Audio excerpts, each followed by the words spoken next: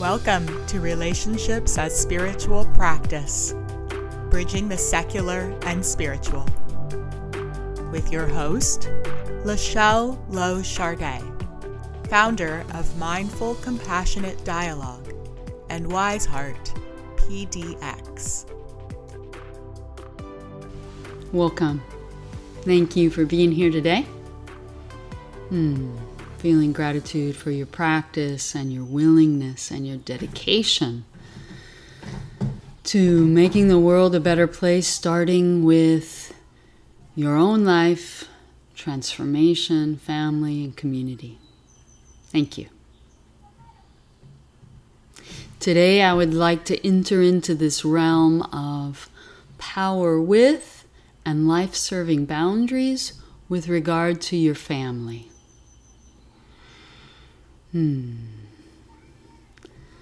Sometimes I say practicing the skills you learn and living your values can be most difficult in your family, like the graduate school of spiritual practice.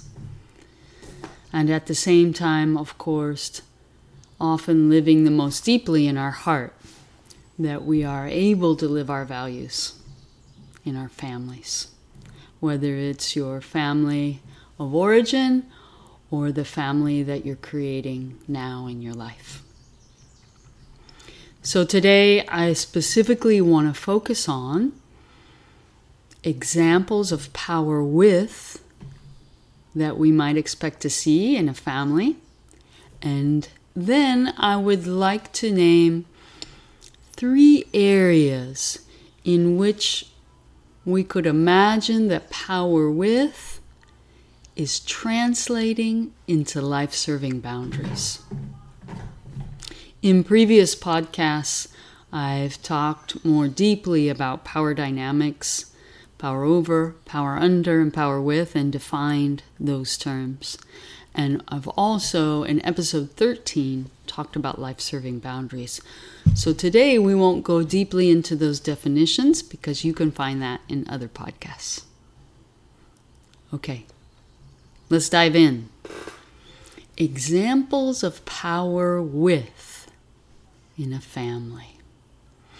They could be very many examples, and today I'm just going to focus on 4. And they're not in any particular order. I'm going to start with differences. In a power with consciousness, differences in ideas, opinions, strategies, requests, preferences are not received as a threat. And so differences are easily accepted, supported, and celebrated. So, for example, in a power with consciousness within a family, if the family the parents value athletics and they're athletic, and maybe the first 2 kids are just naturally also athletic and excited about doing sports, and the 3rd child does not have that preference, is really interested in hanging out and being quiet and reading books or doing art or less physical activity, then that child is celebrated and embraced. Just as an example of celebrating difference. Another power with symptom that you would see in a family operating with this consciousness would be negotiation of agreements as a valued and prioritized activity. That an opportunity to negotiate agreements would be received as, oh yes, let's do this. This is something we do. This is fun. This is important. This is more important than getting to an end goal, right? Achieving something or getting out the door. And so as such, activities are planned to make space for negotiation. And rather than being received as a burden, like, oh, we have to talk about how this is going to go, they're received as a celebration, a chance to connect, honor the differences in the family, collaborate, and move towards synergy and harmony because of those clear agreements and because the time was taken. And so under that area of agreements, we understand rules actually as collaborative agreements that are set up to meet needs. For me, I don't want to get tied down in how we use words. On the other hand, I want to recognize that some words have a lot of baggage. The word rules might have a lot of baggage. Might be so conditioned with wrong and right and power over and power under and punishment and reward that it might be worth throwing out that word, rules. It might be more supportive to use words like collaborative agreements or family agreements. So using that word, family agreements then have the qualities of transparency. Everybody knows what the agreements are. They have the quality of specific and doable. Everybody knows what it looks like, sounds like, the how, who, what, how often, how long, where of the agreements. Everyone is clear on that. We're in a shared reality about that. So there's an explicit, those qualities make it explicit. And also there's an understanding that agreements are constantly evolving and changing relative to the needs of a life that is constantly changing, and relative, if there's children in the family, relative to the developmental capacities of the children. And of course, to the capacities and competencies of the adults. Okay, so the first two symptoms of power with are that differences are accepted and supported and celebrated, and negotiation is a welcome and prioritized activity, negotiation of agreements. The second two are about repair and responsibilities. Repair, relationship repair, as I'm talking about it, defining it, means that we're willing to acknowledge the impact of our behavior on others, especially when it stimulates disconnect or unmet needs for someone else, or pain. And so we can't help, we constantly have an impact on each other, right? And we constantly affect each other. Hopefully there's a high percentage of the effect on others being a supportive effect. And inevitably, it's not always that way.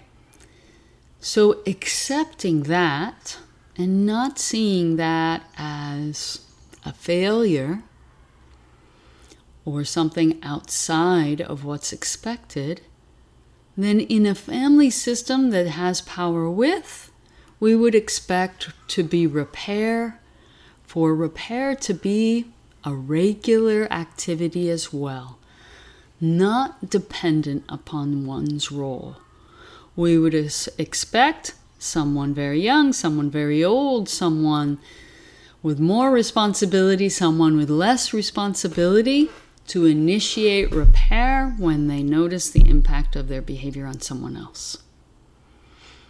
And that repair probably takes a lot of forms. If repair is regular, a regular activity in the family, a prioritized activity, then the more regular it is, the less intensity that exists with it, because that repair builds emotional security. And so a repair can be a simple moment of eye contact and a face that mirrors the pain that was stimulated for someone with our actions. That might be repair.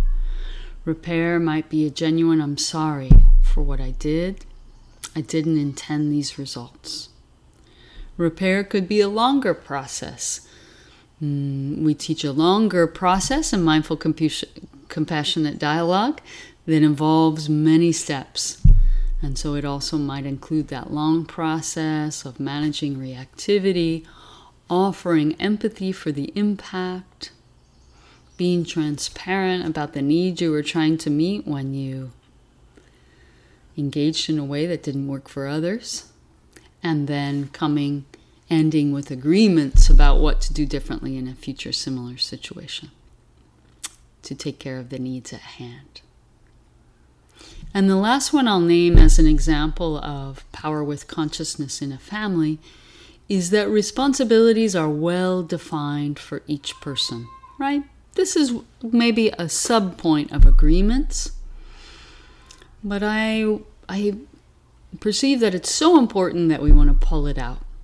Responsibilities are well defined for each person in the family. They're in alignment with the strengths and weaknesses of each person, their actual capacity, developmental levels.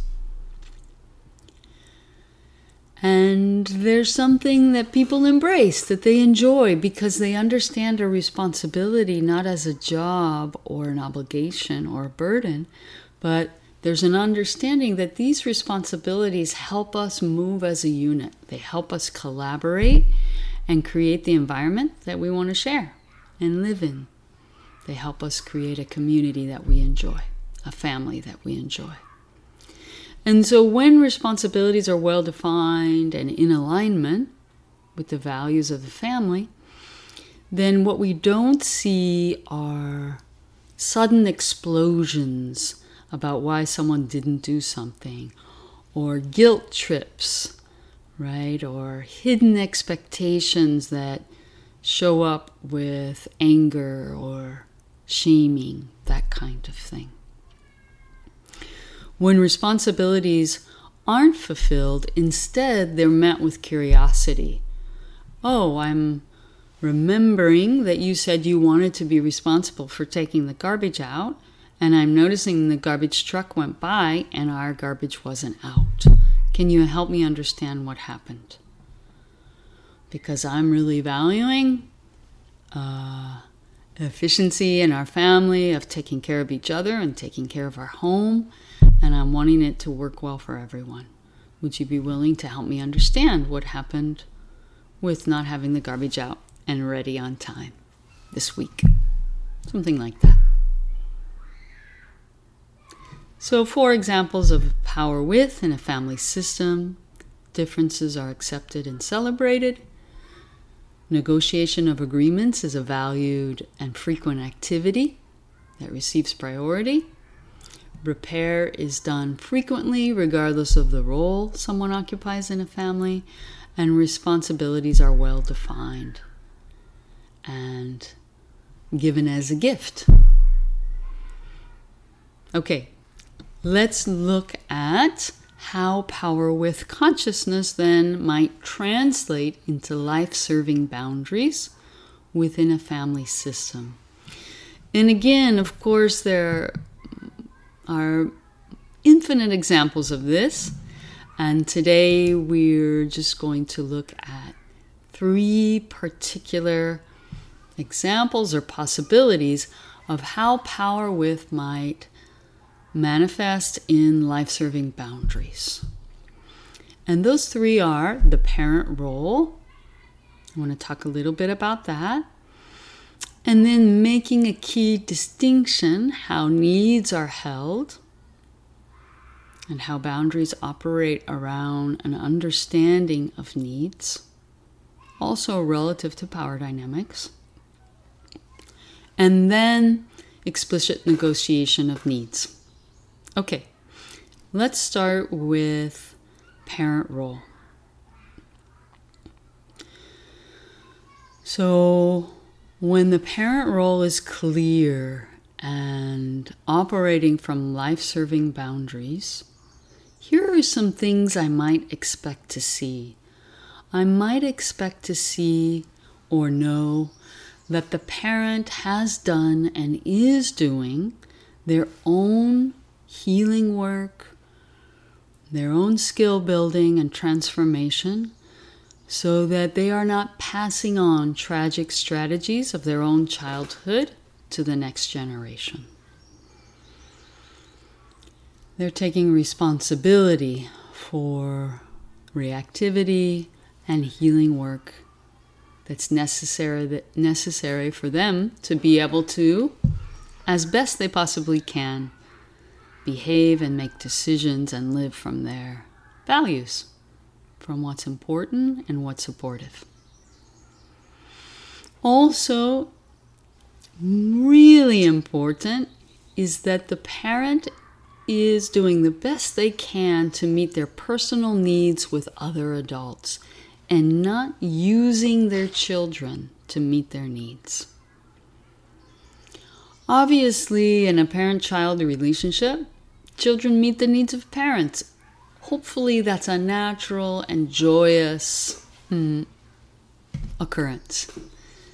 And at the same time, if a parent depends on a child as an emotional counselor, as a reflection of their own worth, and therefore makes sure that child upholds the family image, or as a source of empathy, a primary source of empathy, or they attempt to meet their attachment needs with the child, such that they are pulling in the child for that intimacy and companionship and validation.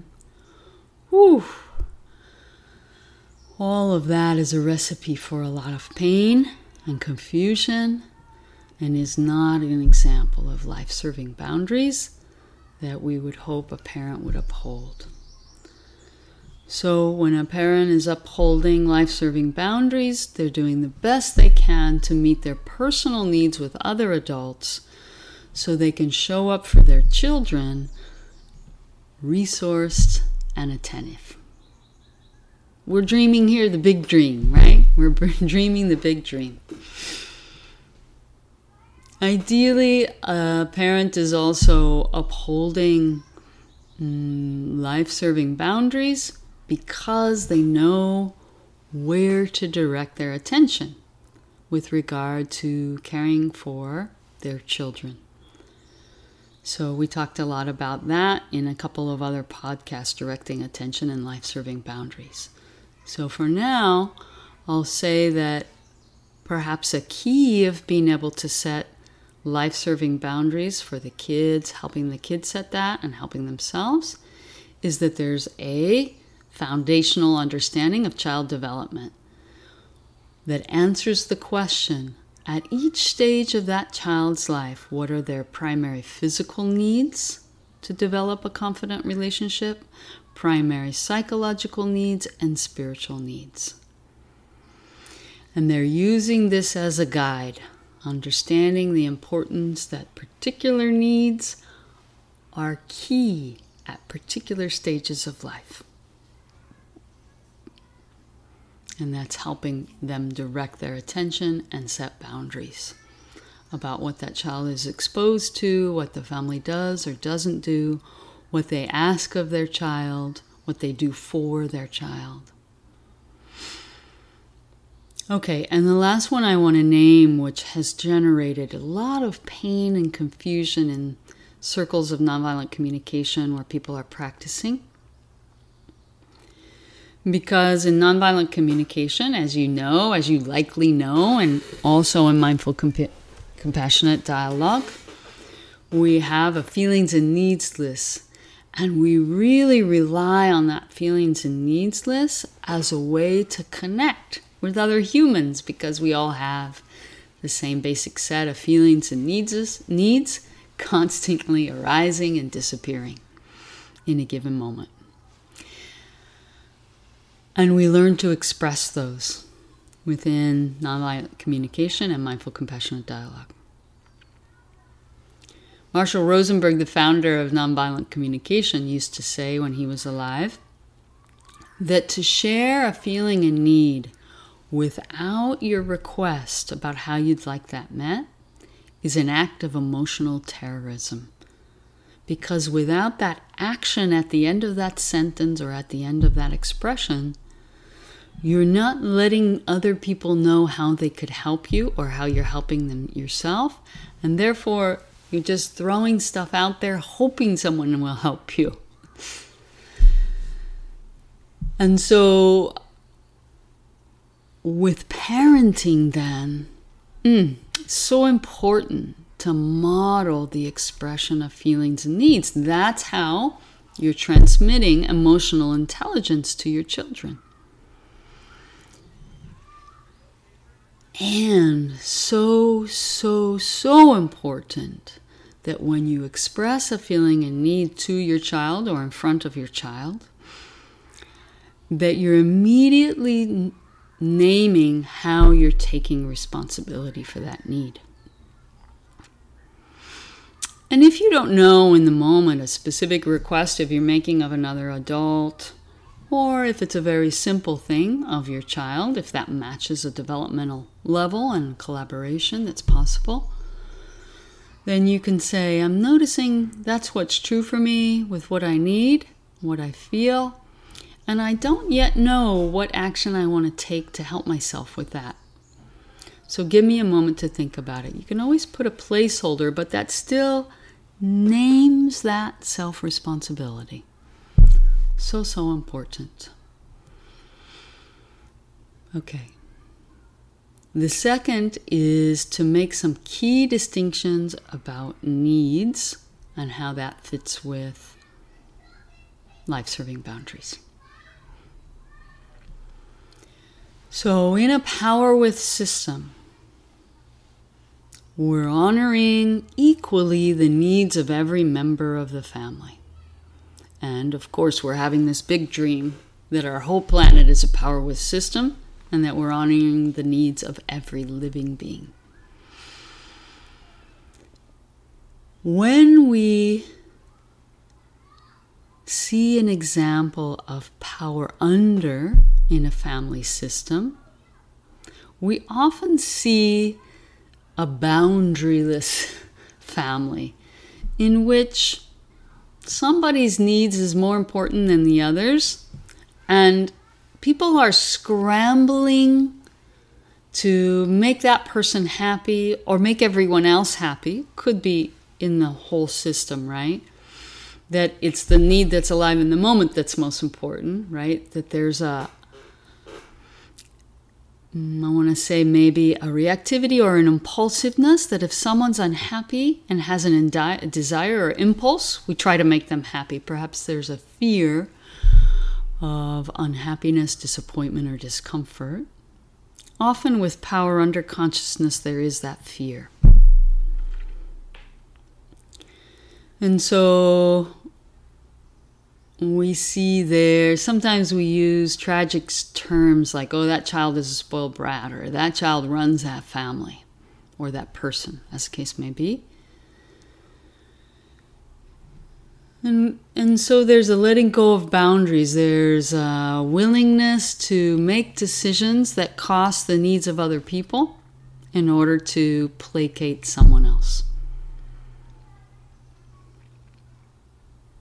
So life-serving boundaries sees an impulse or a desire or a temper tantrum or disappointment and says,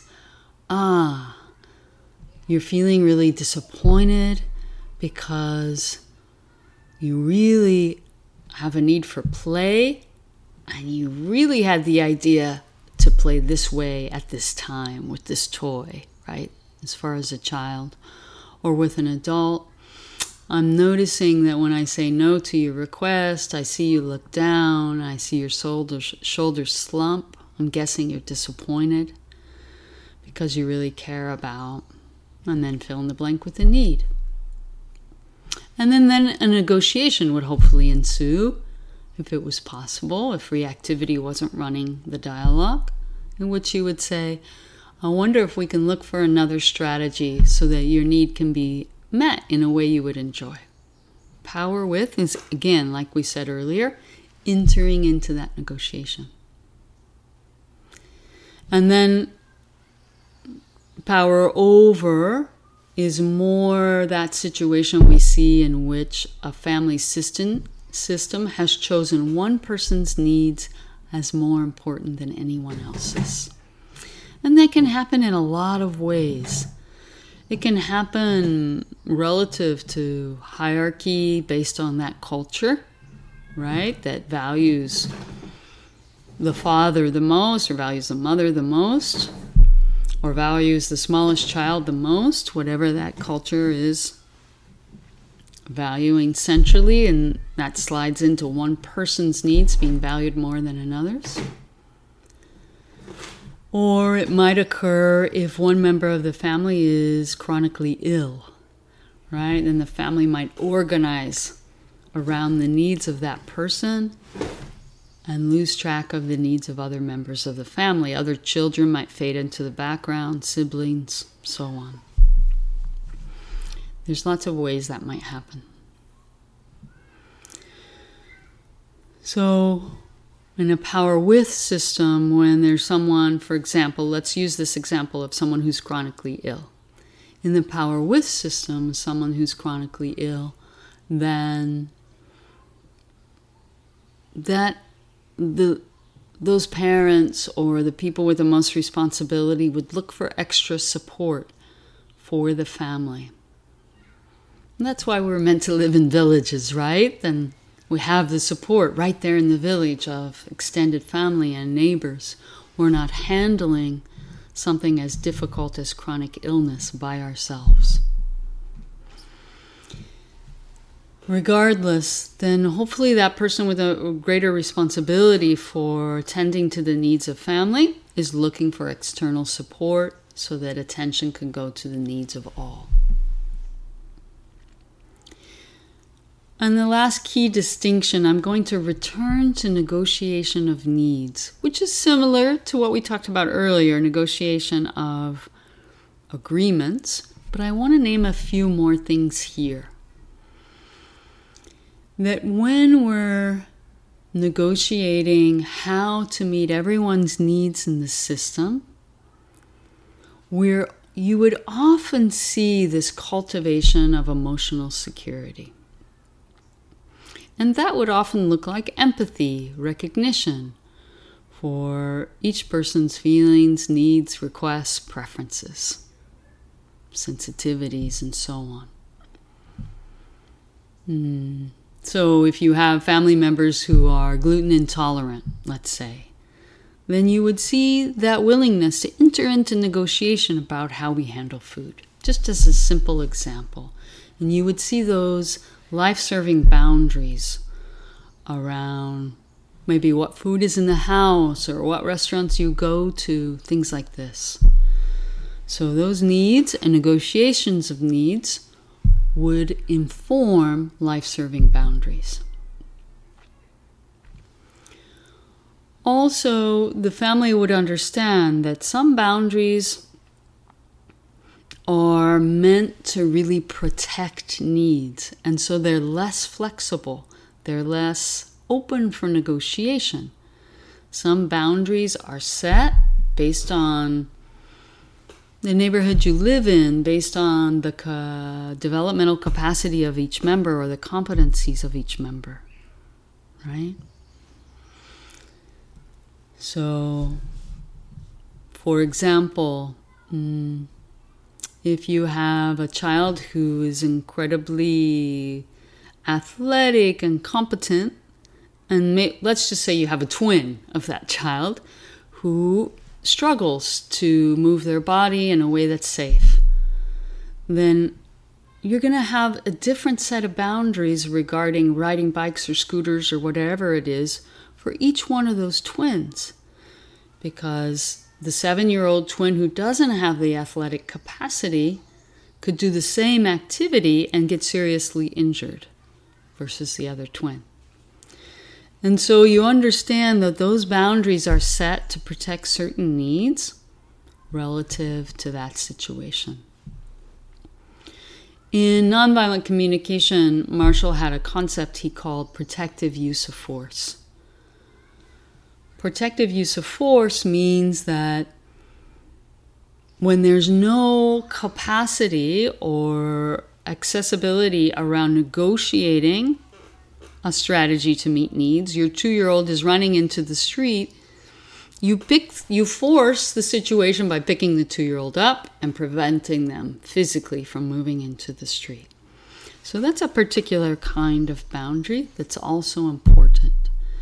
And it's also a consciousness piece, right? Because you can pick that 2-year-old up with force from, I'm the boss and I'm telling you not to go into the street. Or you can pick that 2-year-old up with the physical force needed to do that and say, it's my job to keep you safe, and so I'm going to keep you from going into the street. It's a needs-based decision around safety in that case. Life-serving boundaries are more flexible, and the strategies to meet needs are more flexible whenever they can be. And then again, that's that willingness to enter into negotiation. And we recognize when we have that competency of needs-based negotiation, we recognize that the variables of what, when, who, how long, or how often are the ones we're looking at to see which variable can move most easily. Yeah? And that helps us with our negotiation.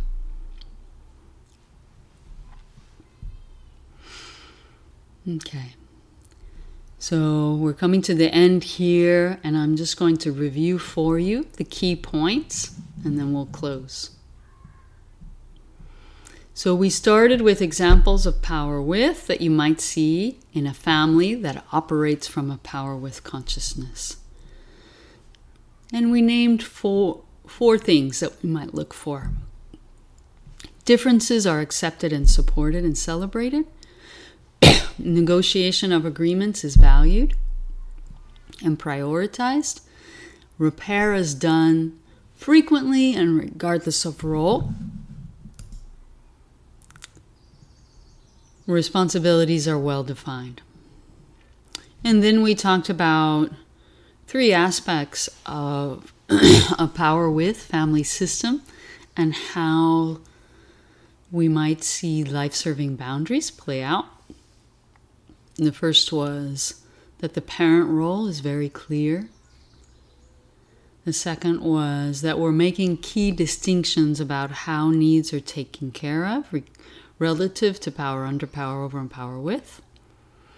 And the last was that we are explicitly negotiating needs.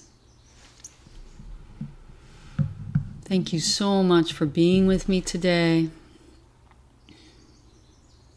I'm imagining that as you're listening, the ripples of your practice and your efforts to live from your heart, to live from a consciousness of connection, are going out and out and out.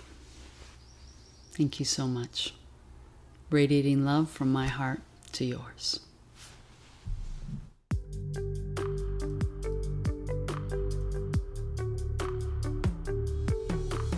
You can learn more about Mindful Compassionate Dialogue and find free resources, live offerings, and self-paced workshops online at www.wiseheartpdx.org.